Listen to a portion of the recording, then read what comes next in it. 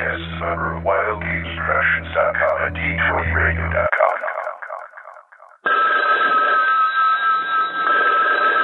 This is Jim Rockford. At the tone, leave your name and message. I'll get back to you. Jim, I know you're on a case, but your party just went into a small room with gold and jewels. There's a red dragon in there.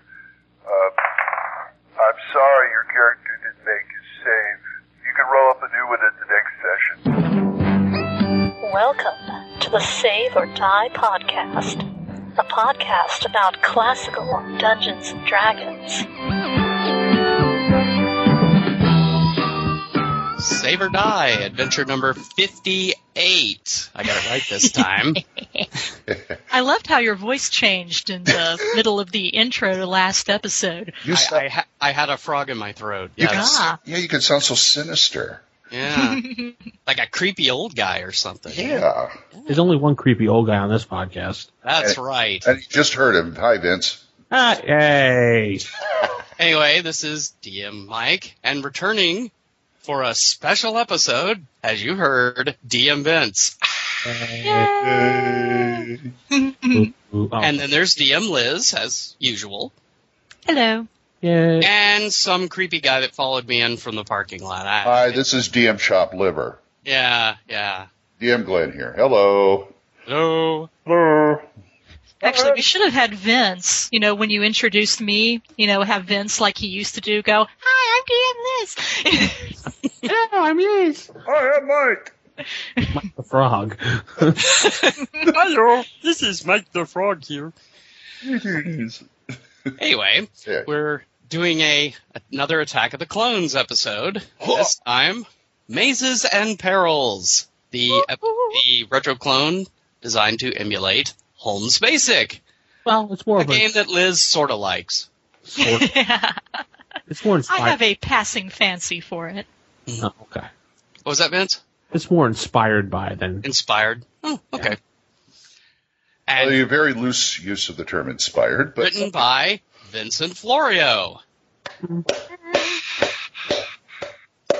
And in the interest of full disclosure, I was involved with the OGL editing of the manuscript to make sure it complied with OGL, and we will talk more about that later. who wasn't? Well, were you involved too in the OGL? Who, me? Who? You. Yeah, you brought it up. Yeah, well, I did this little thing for Vince, like doing 90% of the artwork in there. He made sure the art was OGL compliant. Yeah, I had a guy standing behind me from the copyright police while I was drawing them. From Wizards of the Coast, yeah. Yeah. He had Bill Silversack, whatever his name was. Slavicek? Yeah, that's his name. Yes. He was hovering over your shoulder, but he doesn't work for him anymore. Hey, Mike. Before we get into it deeply, I wanted to do what we did in gaming this week because we haven't talked to Vince for a while. We want to see what he was doing. I was just about to go into that. All right, then do so. I will. Okay. Vince, what have you been doing gaming this week, since you're not necessarily basic expert, since you've drifted away from the show a bit? But if you've been doing that too, that would be cool. Actually, after the show, I'll be going to a face-to-face game for 1E here in local Denton at the library. Yep, we got 2 libraries here, at least. 3. 3. There's 3 libraries now. And not even counting the 2 at the universities. Exactly. Yep. But yeah, I'll be doing that. I haven't really done anything basic-wise except for working on Mazes and Perils and putting that out, and some of the modules I put out recently. I was going to say, you'd put out a couple of modules now, right? I put out one, Ring of the Baron, which is actually more compatible with 1E. It's based on first edition rules. Is it any good? No, it kind of stinks. Okay. And the other one I put out was In Minds We Trust, which is basically an introductory adventure for Mazes and Perils or for classic D&D rules. It fits for both. Yeah, that module, when my screen reader first read it, kind of scared me because I thought it said "In Mimes We Trust." It's a minefield. Ah! So anyway. Yeah, so that's really what I've been doing. And cool. At least your intro was better than mine in RFI. You got the number right. I usually get the number wrong. I have to do 3 takes on it, so. In 57, we got to the end and realized I had said 56. So, we told Glenn to dub his own voice in at that point when I'm going adventure number, and then suddenly it's Glenn's voice. 57. And then back to me. Okay. And nobody's mentioned it, which is really surprising. And nobody is any the wiser. Yeah, you see? We fooled them all. Yes. So, Glenn, what have you been up to? Oh, let's see. Grabbed a couple of things from Half Price again, from second edition. Unusual for you. Yeah, isn't it? We not really much. My face-to-face game has been canceled for the next until the 20th, which is like 2-3 weeks away. Which I guess is okay. Well, for one, I can do this podcast this morning, so. Yeah, we just arrived in Mystara from Thunder Rift, and one of the guys who is not in the game anymore, but he had his character there. That's the guy who was detained by the law. But yeah, well, the DM had a very novel way of getting rid of his character. We fell into this portal through this pool in the dungeon in Thunder Rift and ended up outside of Spectralarum and Mystara at this grove. And the first thing we do is see his character being mauled to death by a bear. Nice. So Bears. Yeah. Got to stay away from bears. Yeah, so we killed the bear. He was dead. That was it. So now we've been following Zanzer 10, who's been trying to recruit an orc army to go back to Thunder Rift and kick some ass. Well, we found out we're like 2 days behind him. So he's already back there, and he's kicked the ass. So now we got to go figure out a way to go back to Thunder Rift and save them.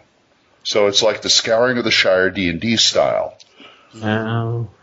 That, and I've been talking to Full On Gamer, who keeps threatening to come down here and play a game with me. It's like, why don't we just get over here, we'll hop in my van and go to Denton and see you guys, and we'll all play.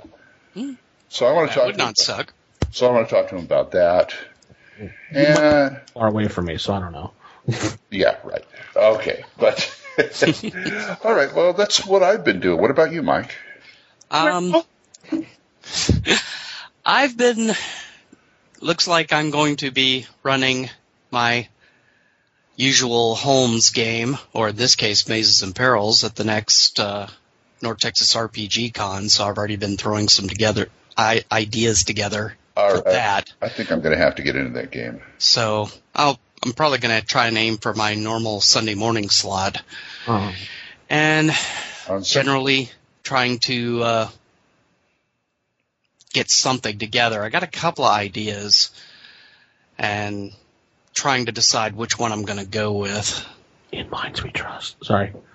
No, actually, I haven't decided whether I want to write one up or do a Old Judges Guild. I think I'm probably just going to write one up because Steve over at Trollord Games has been bugging me to write a module for CNC. So what I'm thinking I might do is go ahead and throw a module together, run it in Mazes and Perils, and then just convert it later to CNC, send it to him, and tell him to shut up. Oh, you're not going to do Glory Hole Dwarven Mine? No. Oh, okay. I am not. Oh. I think you should do another Judges Guild Jackways adventure so that Janelle will sign up for your game again and you can go nuts. Oh, yes. The first North Texas RPG Con, I decided to run Dragon Crown, and then I'm looking at the list of sign-ups, and there's like Paul Jackways. The author is going to be in my game. No pressure or anything.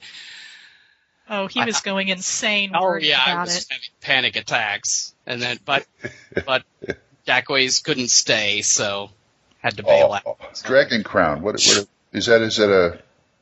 It's a Judges Guild. Oh, is it? That's one. That's one I don't own. Okay. Yeah, it's a basic module. Involves a dragon and a crown. Anyway. There you go. Oddly enough. Orc and Pot. So what have you been doing, Liz? Hello. Voice lessons. Yeah. Well, As far as basic gaming, I haven't been doing an awful lot. As you might imagine, Mike is not sharing his ideas of what he's going to do at North Texas RPG Con with me because I might very well wind up signing up for his game. Mike, that might, validate the marriage vows right there, so you better let her know. So he's keeping his cards close to the chest on that one. I have been doing play testing for Mike's non-basic game. Reading through the Mazes and Perils booklet for today's show, reading through the original Holmes booklet, reading through the Brown books. I've been doing a lot of reading, getting ready for this. So that's primarily what I've been doing this past week in regards to basic D&D. Cool. Oh, I have one more thing to add. I did restart up the Book of Sorrows campaign actual play podcast. Yes, on Tuesday nights. Oh, congratulations. Yes, there's a very handsome-sounding man as part of the group on that. Really? Yeah. Mike reintroduced his character that ran away the first time, so. I'm better now. Honestly. Yeah, I had to bail out of the game the first time around because I ended up having a seminar that night. Ouch. On those nights, so he had Erwin just wander off into the darkness. Oh, and Vince and I are still involved in Thorky's Saturday night game, which has been postponed. Is that 1E or? That is 1E. Ah, okay. I did more damage to the whole entire party than he did the whole entire party last week. Sweet. It's nice to have like a great big fighter with all this damage and stuff, and to just like stand back and watch the rest of the guys just take stuff down. I'll have to have Erwin do that next time.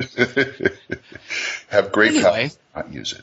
We're talking about Mazes and Perils, so let's move on into Game On.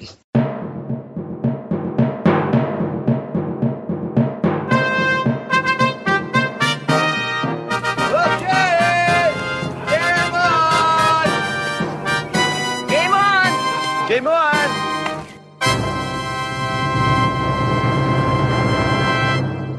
Game on!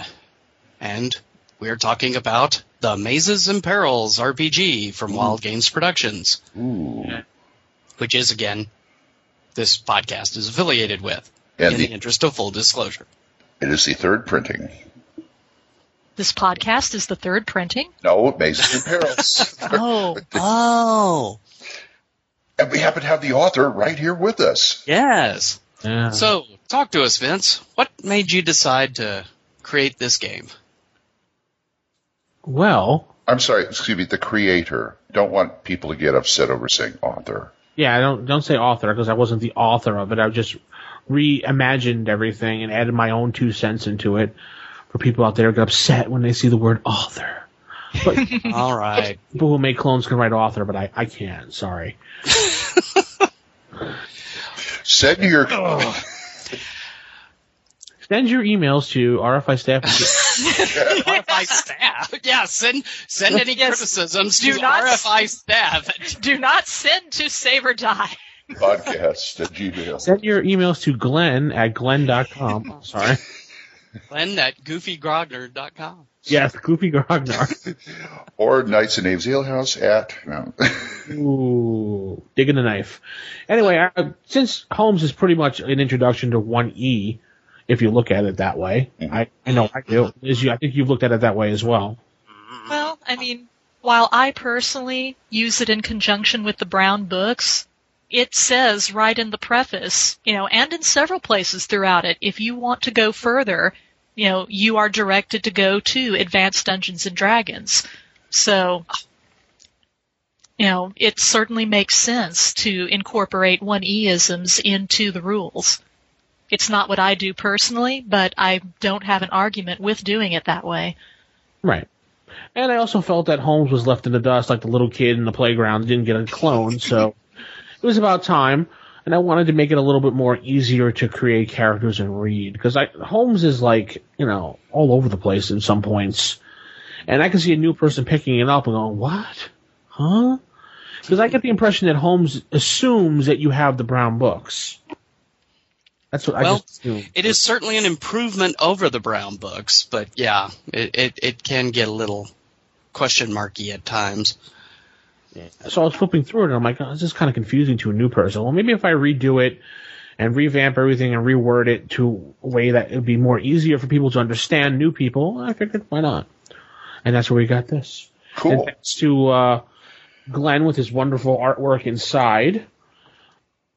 And I got the cover, who was from, I don't pronounce it, Onji Jolie on DeviantArt. She gave it to me. She told me I could use it as long as, I gave her proper credit, and I did. She was very nice about it. Didn't charge me anything, which I was amazed by. She's a Jolie. Yeah.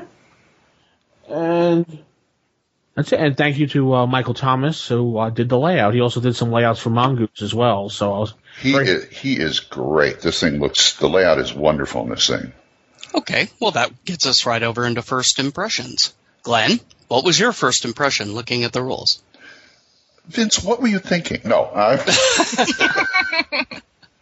well, He's mad, I tell you, mad. I think it's of course, I did the artwork, so take my opinion for what it is. But I think it's glorious. It's just laid out so nice. Everything's easy to find. But you're right. Holmes is kind of like somebody falling face first into the first edition DMG. You don't know where anything is, and it can get that way. And this one is like really straightforward. You jump right into character creation, followed by, they talk about adventuring and the encounters, combat, such and such. It's just a 1, 2, 3, 4, and that's the way I like my rule books to be. I don't want to have to be going like this all the time, Yeah. And some of those basics really get that way. And I also like the fact that you can take a character up to 12th level. Yeah. So if you guys are using Holmes and up to 3rd, forget advanced, go to this. Mm-hmm. And it's wonderful. And I love this, Vince. I'm not knocking you or anything. I love the sample dungeon, but I looked at it and I go, this is pure Vince. Why? Area 12, one-line encounter treasure. Area 13, one-line encounter treasure. I know how much you hate box text and stuff. Well, that's old school. It is old school, and the first thing I thought was, yep, this is a Vince book. Yeah, thanks. If you put a disclaimer about it, it says, here's enough to start you off, but you fill in the rest, pretty much. Right, but I'm not, like I said, I'm not knocking it. I like that. It harkens back to some of the earlier Judges Guild adventures where they would give you 3 or 4 lines after each encounter or room where you can put your own stuff. Yeah. I like that. I think more modules and more rule books and stuff should do that. Yeah. I despise box text, so. Me too. I understand. But, you give him enough to go on, and that's fine with me. But like I said, the overall impression, I like the book. I really do. Okay. And I'm going to see about using it sometime on Skype. Okay. So, Liz. Well, my first impression of the book was, as Glenn said, it's laid out very well. You don't have the, flipping back and forth through the pages syndrome that you do, quite frankly, with Holmes. And I love the book to pieces, but I will admit the information could have been assembled in a little bit more of a, logical manner than it was. So things are laid out better. It's easy to read. You've got some really nice-looking charts and tables and stuff that are, very easy to understand. Glancing through it, I immediately noticed things that were, apparently, seemed to hearken to 1E as opposed to the brown books. And like I said earlier, it's not how I do it, but it makes sense in the context of what was written throughout the Holmes book, Go to Advanced Dungeons & Dragons. So I think it's a really nice-looking book. It's laid out well. I think it's good for new people to go through. Certainly better for a new person to look through than the original Holmes book for a new person to look through. Okay. My first impressions, well, the first thing that jumped out at me is that after opening the PDF, it's only 51 pages. I like that. I think I really hate this modern movement to where you're going to have to, this is the new rule book for X role-playing game. It's 300 pages. I mean, I don't know about the rest of you, but when I was a kid, if somebody had said, here's the rule book for a game in 300 pages, I would have said, heck with it. By the way, that's 51 pages on my PDF after the cutting out of the covers and other, effluvia. Effluvia? Effluvia. There goes him with them $10 words again. That's right. Yeah. And yes, the layout is very logical and well set up. And it's in correct flow. I mean, you have character generation, then you have combat, then you have, magic items, so on and how magic items affect combat, so on and so forth down the line, with the core rules near the front and the stuff that the DM would need to know further to the back.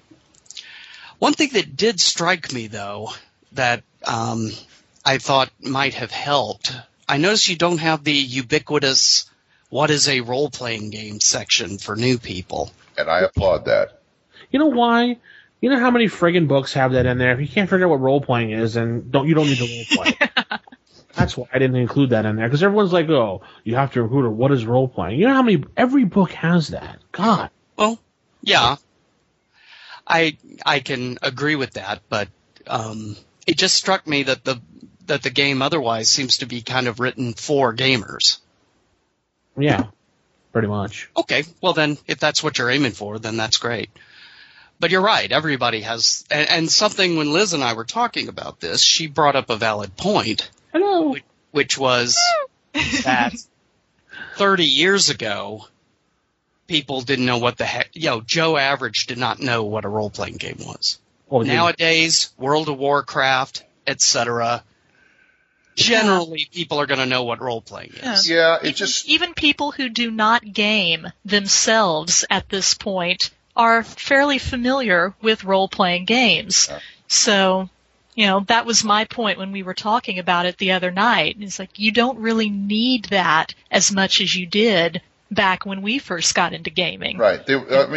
Brown books and Holmes were both written for gamers, but the Brown books were written for war gamers, and Holmes was written for the guy who games by playing Monopoly. You're not Pascal. Yes. Actually, I'd say the Challenger edition. Well, actually, I think Challenger edition might have been written for people who play Chutes and Ladders. But Wow. I'm sorry. I thought that the Challenger, obviously it's the same rules as Mincer, but I just felt like some of the writing in there, not all, but some of it was just like, see Dick run, and I'm like, oh, come on. You're insulting the gamers or people who want to play a game. See Dick hit. See Dick roll damage. Yeah, exactly. We at Wild Games Productions do not condone any actions done by Michael Stewart on this. And a good thing, too. And remember, don't be a dick. Oh. Character generation. Yes. It seems pretty standard. Yeah. 3d6. In order, though you give the option for putting them where you want. Yes. The attribute modifiers, pretty standard to Holmes/OD&D. Right. At least until strength. And then I noticed some kind of 1E-isms slipped in there as far as weight allowance and extra damage for an 18 strength. Yes. Well, that's where I got that part came from the Thorkey 70, the Home 77 that Thorkey did. Yeah. I kind of in there, so I kind of pulled it in. Okay.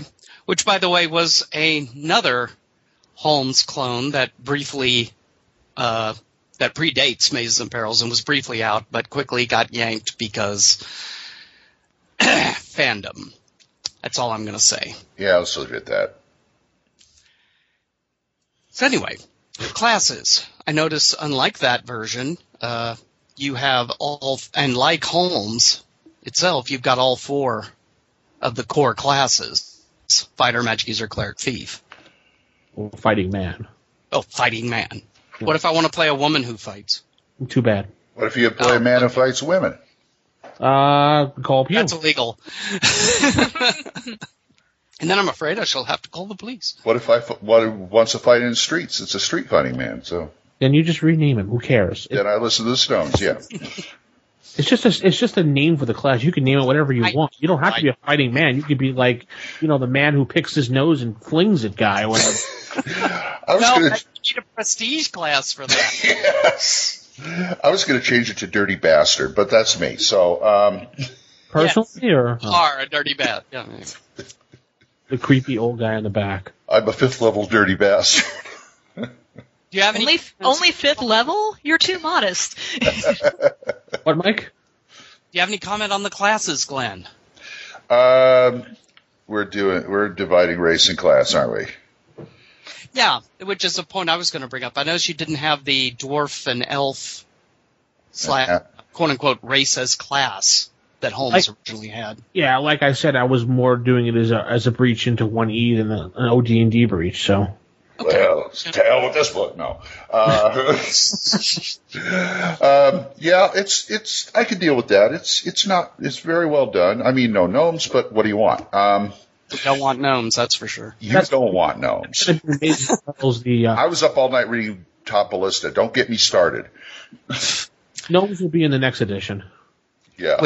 And by the by, Brown Book D&D didn't have the races as classes either. It did. Just as this, the system here. So you're saying that started with BX? Yes, it did. It started with Holmes, actually. Soap my rope. Wow. Yeah. Wait a minute. Brown Book, and even with supplements, never had the races class. Yeah, that was started with Holmes and went to Mulvey, who wrote upon it, and then Mentor continued it. Yeah. Huh. Wow. Well, I still like it. So, but I'm not going to fault the book. I still think it's a great system. I can easily adapt to that. Hell, I started with 1E, AD&E, so. All right. You started with 2E. No, I started with 1E. Oh, okay. It was like 5-6 years before 2E. Mm-hmm. Yeah. Liz? Hello. You got him doing that now. It's just like old times. Get him to giggle like a little girl. Bring a tear to my eye. Anyway, like you've been saying, we've got the 1E-isms or the Thorky Holmes 77 E-isms in there. As far as races class, Holmes had started it, and a lot of the things that were changed from the Brown books into Holmes were, for making it easier for people who have never ever role-played before. And, rather than having to, completely wrap a new brain around, okay, we're going to have multiple damage, for different weapons, and you can be a race with all these special abilities, but you also get to pick a class on top of that, and yada, yada, yada. They were just trying to make it very simple for a brand new role player to dip their toe in fairly easily, and then as they got more used to doing what they were doing, then slowly incorporate, more complex rules into the mix so they don't feel overwhelmed at the very beginning. I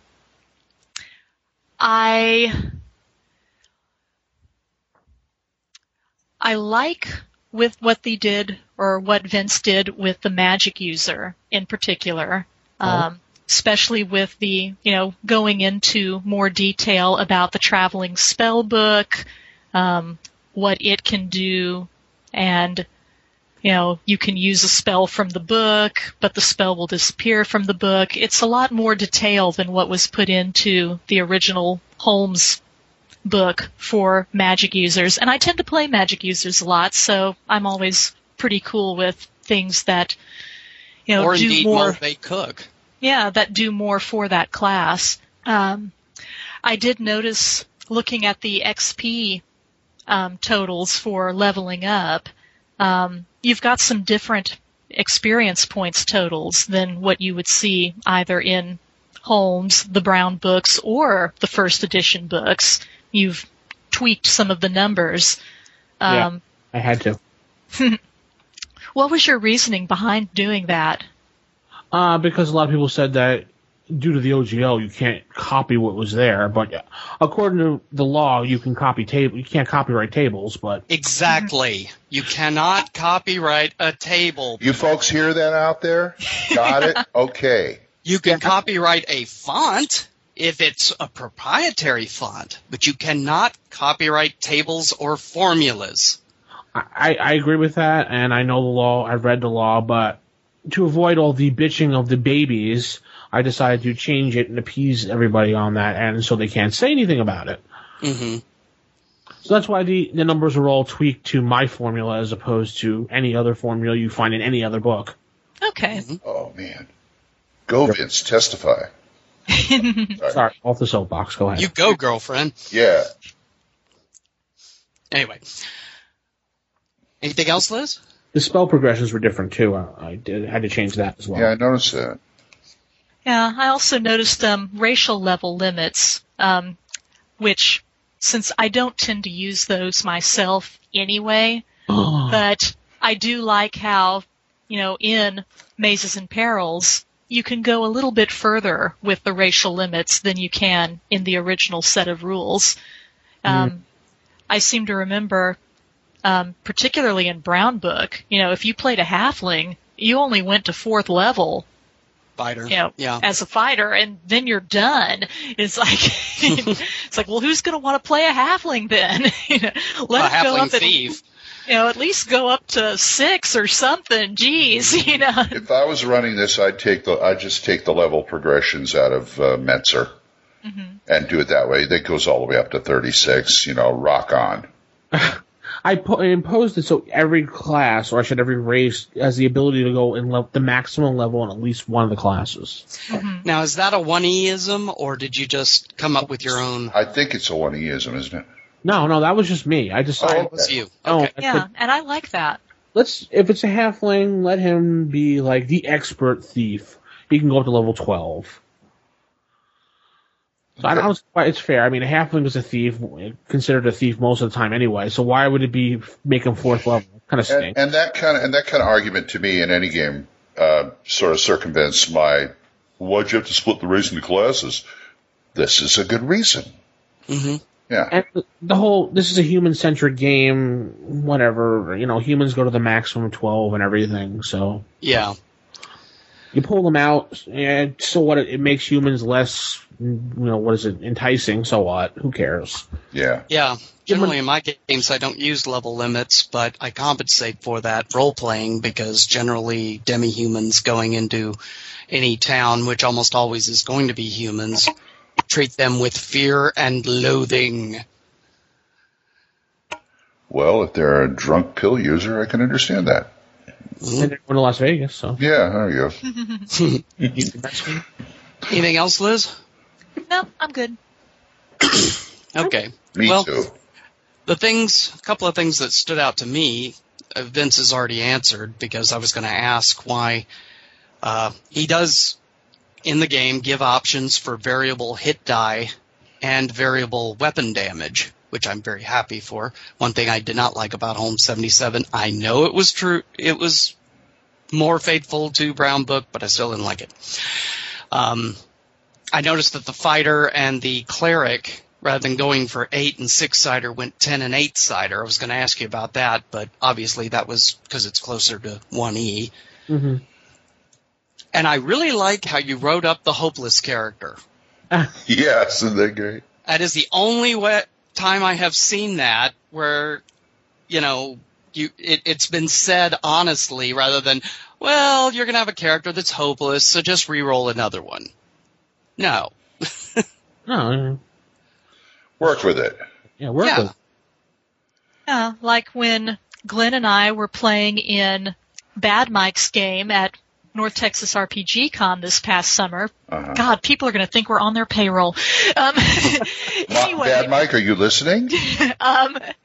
But remember that girl who was playing with us, whose name I cannot remember, but her character died, right. And she took on playing the hireling that she hired as her character afterwards. And that 0-level hireling was just kicking butt and taking names. Oh, yeah. It's like, wow, the 0-level hireling's doing better than all of the rest of us, you know. Felt like I was watching an origin movie for a classic hero character.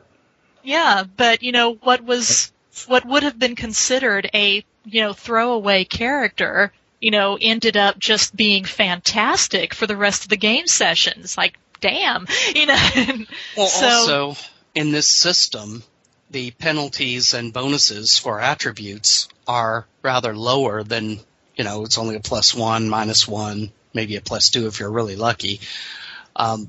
Having quote-unquote low attributes don't penalize you that much. So what if you've got a 6 intelligence, -1, so what? Mm-hmm. Yeah. I mean, it's a penalty, but it's hardly going to, be a major one. It's not mass hysteria, cats and dogs living together type thing. So. Exactly. No, it's not.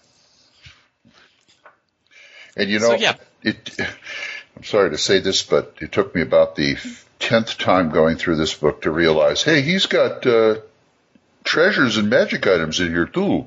Yeah. Surprise. It's like he gives it 3-4 pages, but yeah, that's enough to get started. And I do like the tables. Clem loves it. Great tables. He loves his tables. Love the tables. I'm still tempted to use the Swords of Wizardry treasure rules, but this is great. Well, yeah, I know, but this is a great quick and dirty. Okay, monster has treasure H. We'll just boom, boom, boom. There it is. Yeah. So anyway, combat and saving throws. Oh, one more thing, Mike, before we go on. Vince, I'm sure this has something to do with Vile, but did you notice on the page where you have that picture of me, have the hand throwing the gold pieces in the bag? It's right after Bag of Devouring. Is it? Yes. I just thought that was kind of funny, that's all. Yeah. He changed the artwork around to make it fit in better places than we Right, have. but it's like, well, say goodbye to your gold pieces. There you go. Gold pieces. that's how you find out you have a bag of devouring. And probably your hand, too. Yeah. Well, anyway, Mike, you were saying combat? Combat and saving throws seemed pretty D&D standard. Yeah. To me. Would you say there was any specialty there, Vince? They're different in a sense than what should be printed in Holmes, yeah. Other than that, it was just basically how I figured it out. My formula again. Mm-hmm.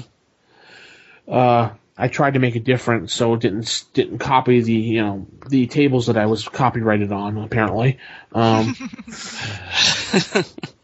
continue to say that. I can't stand that, but anyway. You go ahead. I'm right up there with you. I mean, in a way, those people were criticizing my review of the OGL, and it's like, no, this is fine. I trust you more than them. I mean, you did Castles and Crusades, so... Yeah, I was involved with that, and I would just point out that for everybody that's griping, the one person that has not griped is Wizards of the Coast Incorporated. That's right. And they sent a cease and desist to Osric. Osric ignored it, but they did send one, and I'll bet you have not gotten one, have you? No, because I personally handed the copy into Wizards of the Coast. Well, there you go. And they don't have a problem. They answered you? Deal. Yes, the OGL department did answer me and said they had no problem with it.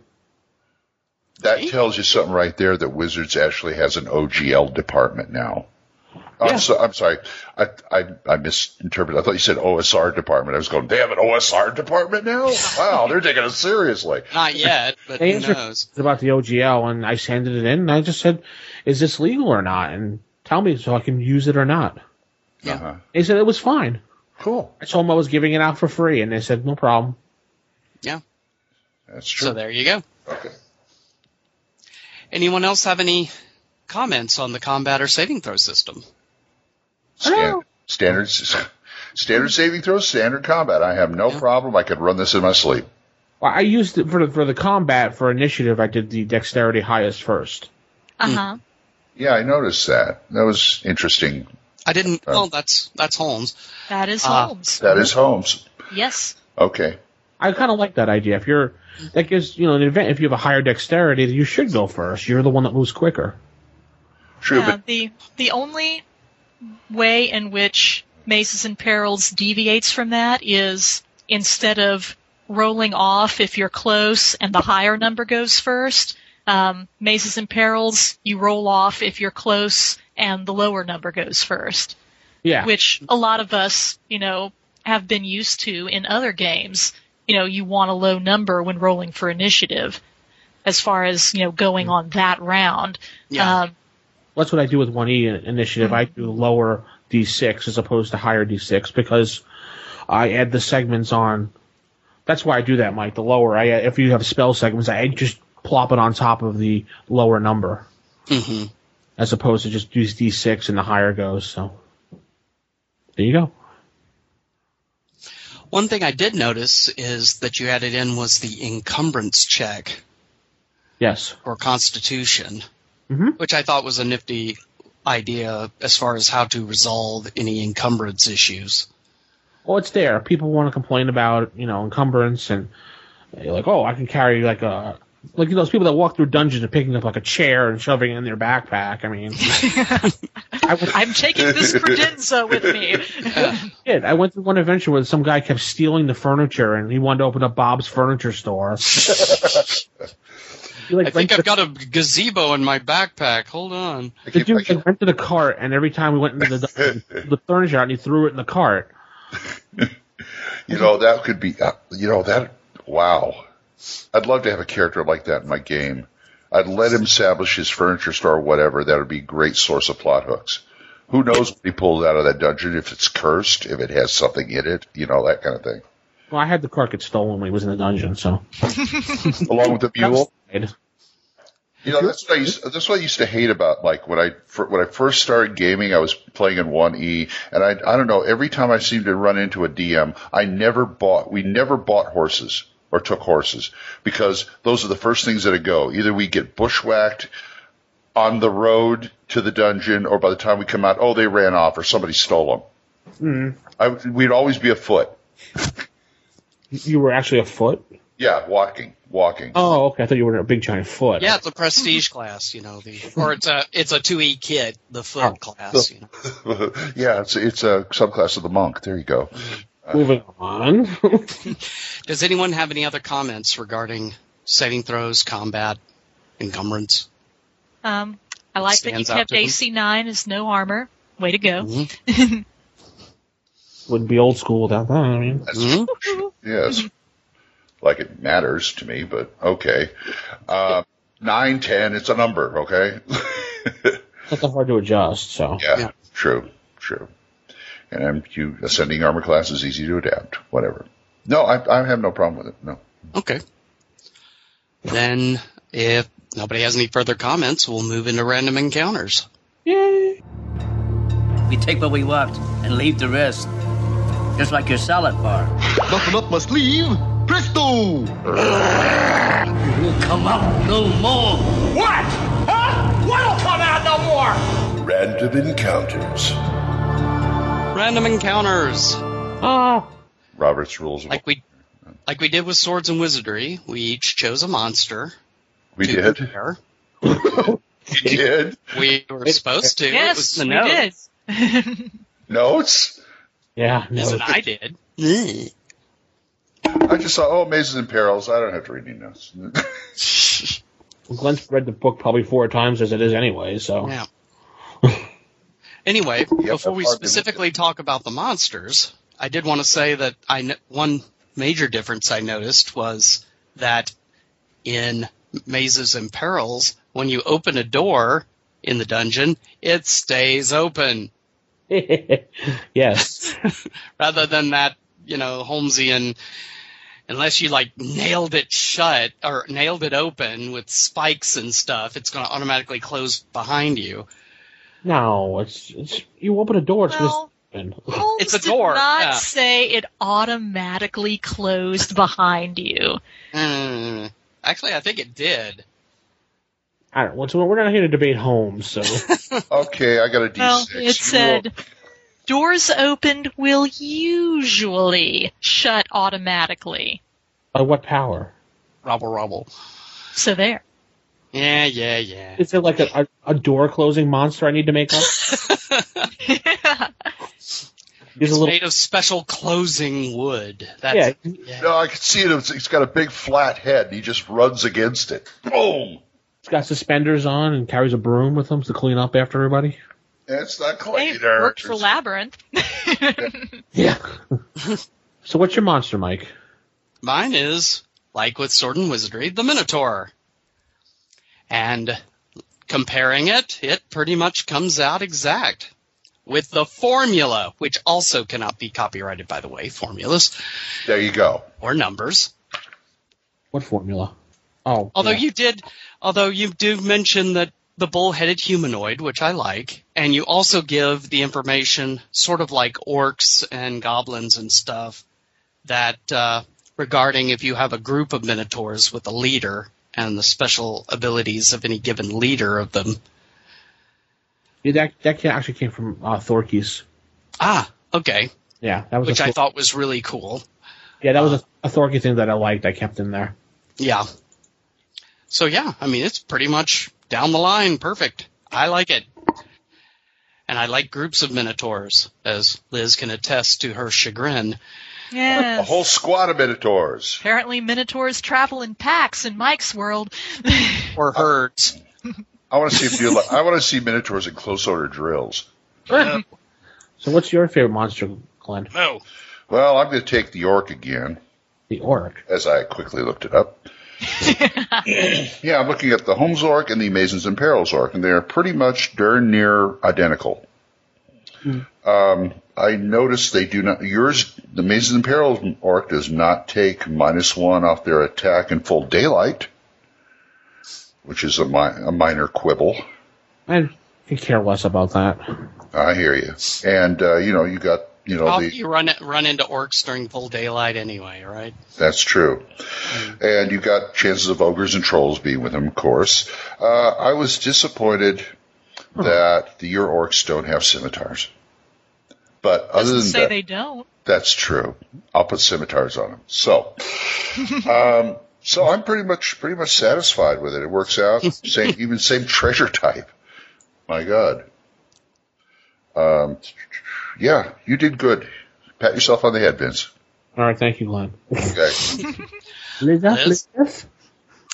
Well, looking at the kobold,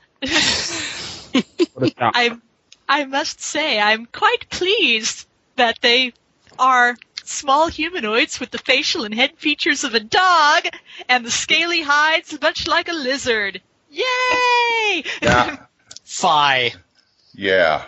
Yeah, Liz. I say fie. And I say, look who's sucking up, Vince. Or was that from the other one? 77 too? No, it wasn't Home 77, but I kept it as like that because that's how I think they should be in classic D&D. So yeah, I think I got a pre-release copy because it says they're dog-headed humans. There you go, Liz. No, that was probably in the Thorkey one. Of any. Yes. So yeah, apart from the inclusion of that very helpful description, they are very much like you would see them in the Holmes book. Highly resistant to magic, +3 to all saving throws except breath. The only thing that's not mentioned is, like with the orcs, they don't mention whether kobolds have infravision or not, but not really important one way or the other. You can add it if you want or leave it out. Armor class, treasure type, damage, etc., pretty much down the line, just like Holmes. So I say A+ on the kobold. Oh, fights like a gnoll. Wow. Gnoll. Yeah. Gnoll. Chieftain fights like a gnoll, and that itself is in the Holmes monster description. That it is. There you go. Gnoll. I don't remember coming across it or not, but did you import the thing that all monsters can see in the dark No. from Holmes? I don't believe so, no. Okay. Yeah, because that seemed kind of, well, if they can all see in the dark, why do you bother listing whether or not they have infravision or ultravision? That's kind of silly, Dr. Holmes. But anyway. So, yeah, I mean, it seems very convertible. And since it's baseline, you can use it with just about any classic D&D if you want to, say, use a Mazes and Perils module with your, particular flavor of classic. Oh, yeah, because you can't. They're not compatible. They're completely different games. Just like 1E. And this is called mic baiting. I also listed all the monsters as six-sided hit dice also. Mm-hmm. Unless it's otherwise noted, which is the dragon was changed. Was it? Yeah. D10 for their hit dice. Oh, okay. Which yeah, is, you're right. They're dragons. That's kind of scary because you look at 2E that I think only think of one monster that has a D10 hit die, and it isn't dragons. I want the dragons to be powerful, iconic. You got it. You certainly got it in here. I really do love the picture you put there, Glenn. So. Oh, thank you. Cool. See, when I look through the book, half the time I spend picking apart my pictures. Mm-hmm. Oh, I could have done that. I could have done that. That kind of thing. And you only have black, white, red, and brown dragons. Yeah. Okay, keep it simple. I like that. Yeah, just simple. You don't need to have like 10 billion colors in there. The fuchsia dragon. What? I prefer the paisley dragon myself. What? No fairy dragons? There's pixies in the book. What? There's pixies. That's true. Pixie dragon. Yay. And again, to beat a dead horse, in the Holmes monster section, there's only 4 dragons there too. So there you go. Yeah, you can't give them too much; they might get dragon happy or something, Yeah. Well, also remember, Holmes. That was one of the weird things about Holmes is you're giving dragons, but you can't go higher than 3rd level. Well, it's the old saying. It's like that's how they learn to run away. So. Yeah. And besides, it's kind of silly to have a game called Dungeons and Dragons and not include any dragons. You gotta have something. Very true. Better case is vampires because it's like, I'll see if I'd love to see a 3rd level party go up against a vampire. Go ahead. Oh, wow. Get 20 3rd level. 7 to 9 hit dice. Go for it. Yeah. All right. Well, I think that pretty much covers the compatibility. Yes. Versatility of the Mazes and Perils monsters. So let's move into products of your imagination. Your dungeon master has placed you in a dreadfully precarious position. Where are the Cheetos? They're right next to you. Well, all you do is we play the characters we talked about earlier, and we run around and stuff. I want to show you a trick Mother showed me when you weren't around. Use your lightning bolt. Victory is yours. I'm attacking the darkness. Dungeons and Dragons game. Products of your imagination. You're not there. You're getting drunk. POYI. Gesundheit. Thank you. Sounds like a disease. Yeah, that's not exactly a catchy acronym. Because if you are suffering from POYI, please see your doctor immediately. But they will give you this cream that you can use. Oh. Ask your doctor if Mazes and Perils is right for you. Constipated, you may have POYI. Anyway, now talking about it solely as a product, its visuals, its readability, what do you think? It's wonderful. It's in French. How can I read it now? It's not in French, Glenn. He's from Oklahoma, remember? Excuse me? He only reads the little words because them big words like the really bother him. It hurts you. Yeah, but you can say I'm the product of the California educational system, so that'll cover it. There you go. Not that Texas is much better. Anyway. Oh, go away and secede. Ideas. Liz. Yes? How do you feel about the booklet Well, as a game product? It's marvelous. It is marvelous. We seem to, kind of go over a lot of, what we say when you ask what our first impression is, as far as what is this like as a product overall. a lot of the same things that I liked, first impression-wise, go into how I feel about it as a product. Well, as a graphics artist, what do you think about the art and layout? The layout is very straightforward. Oh, yeah. It's, easy to read. You've got good tables. Well, seriously, I mean, some of the tables in the Holmes book, yes, it's got the information you need in them, but they weren't necessarily laid out in a manner that was easy to interpret. Well, I remember to use a typewriter back then, so. Yeah, and now with being able to use, things like InDesign and other stuff like that, you can make automatic tables, with like that, you've got with the rules between them, you can do all kinds of stuff to make it very easy to read the information now. And, that shows in the product here. FYI, that was done in Word, not in InDesign. Yeah, well, Word can do good tables too. I remember reading that Dr. Holmes, when he was first putting together the Holmes Basic version, he was literally like cutting pages out of the Brown book, or cutting paragraphs away, and then physically putting them on pieces of paper to reorder them. Well, that was basically layout back then. Yeah.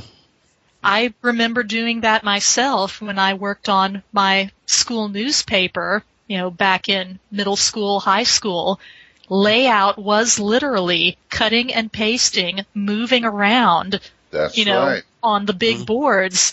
I remember those days, yes. Yeah, it was a lot harder and more time-consuming to lay out any kind of print product back then. It was the booming 50s. The war just ended. Oh, sorry. McCarthy was on the march. Yes. And people were playing D&D. Yes. The Cold War loomed ahead. Oh, wait, that was 30 years later. Never mind. Soviet menace.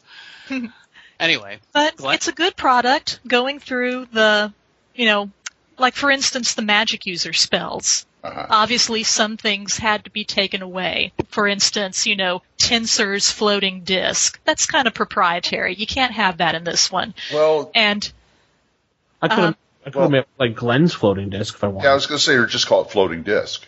Yeah. And I also thought it was very interesting that Mazes and Perils made clairaudience and clairvoyance into a single spell.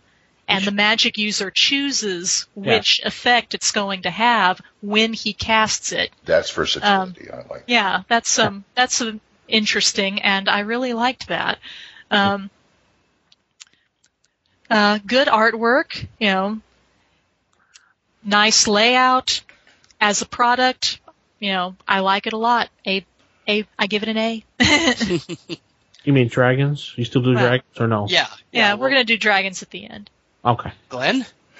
Well, I like the layout. I like the fact that the font is not exactly a copy of Holmes, but it really evokes it. Yeah, sans serif. Yeah, the sans serif font, because I know how hard it is. Believe me, I know how hard it is to match these fonts.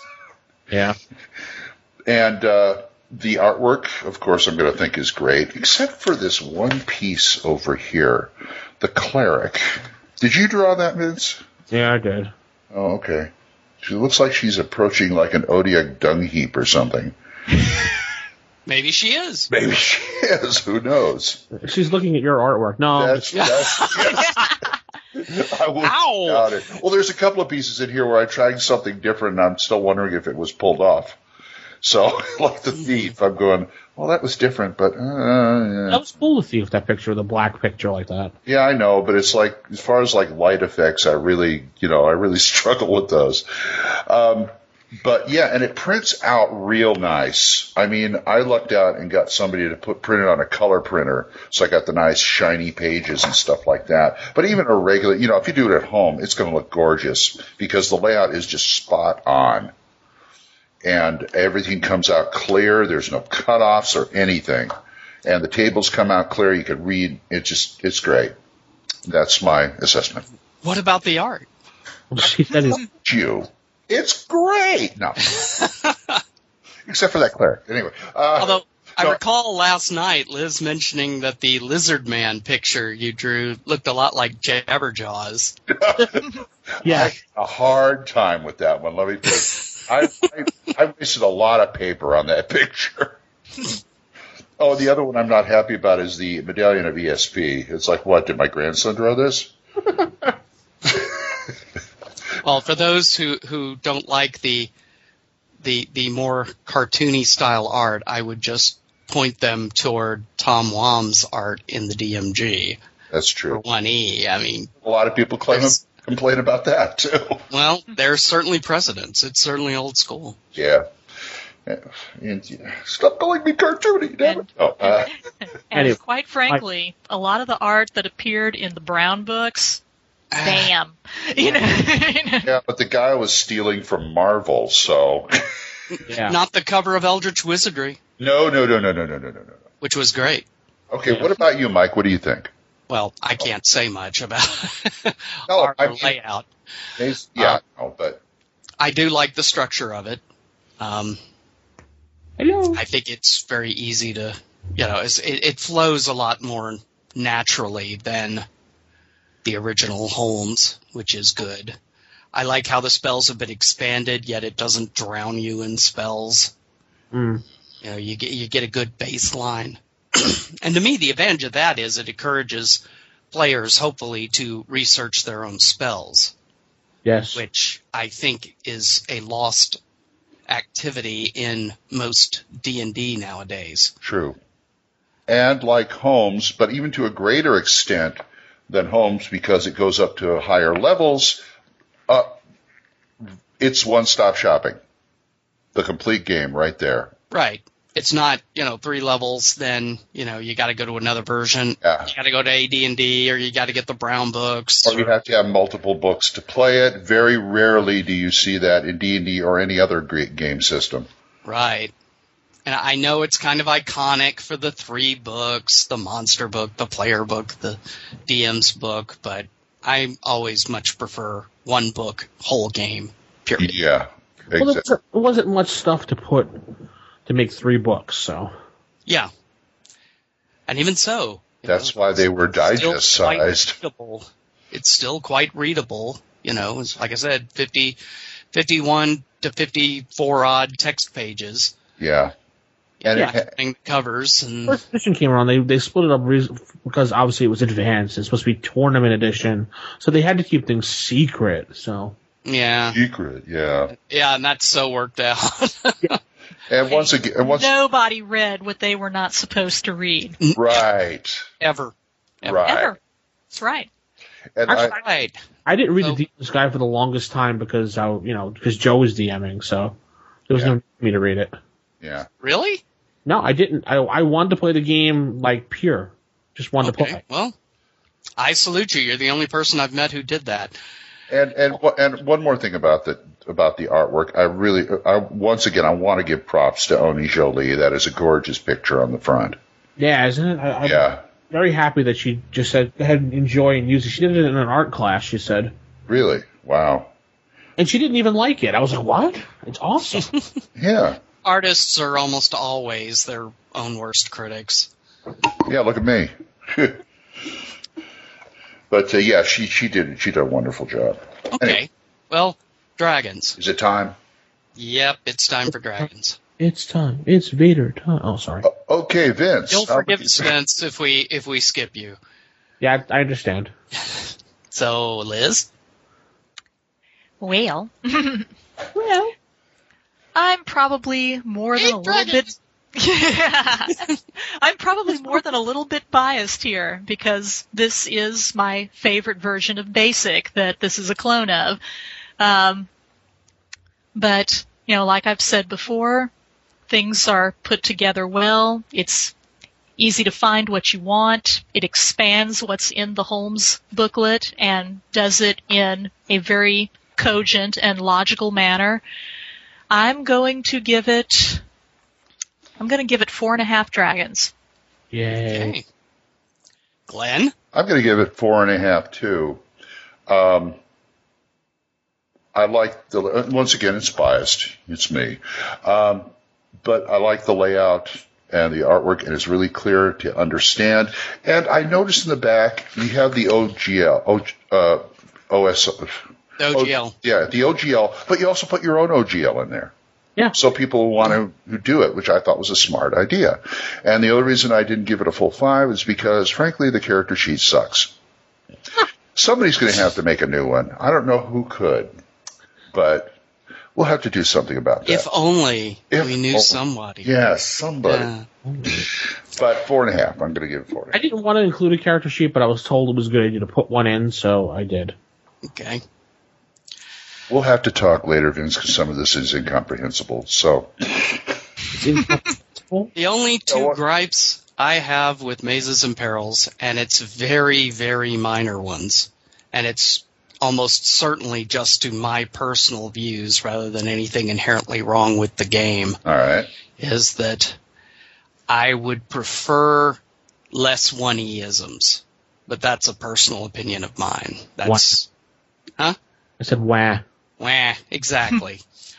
So there's that, and I know all three of you are probably going to yell at me for this, and hey, Mike! Oh, sorry. There's a certain rationale to it, but I do think that any complete role-playing game ought to have at least a few paragraphs on what is a role-playing game and how to play it. I know it's been done to death, but I just feel like it helps make a complete game. Doesn't bother me if it's not in there.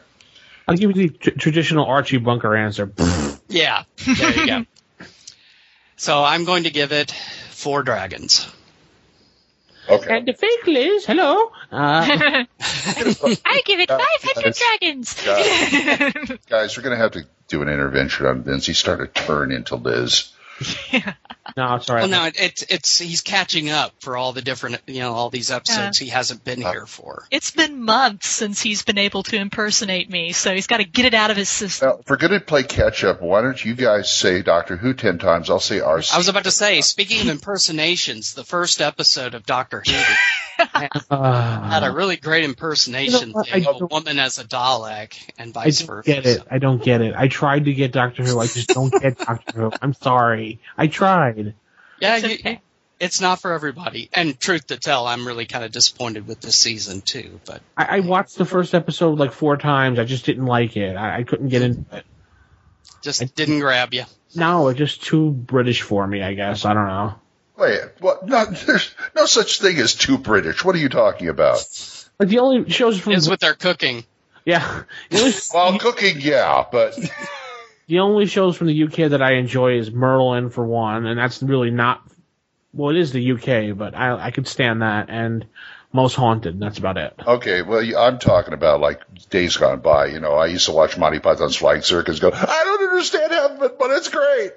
I liked the movies. I just didn't like the Flying Circus itself because I didn't understand the humor because it's all local humor mostly, or cultural humor, I should say. But I still laughed. Son of a gun. Benny Hill. Benny Hill?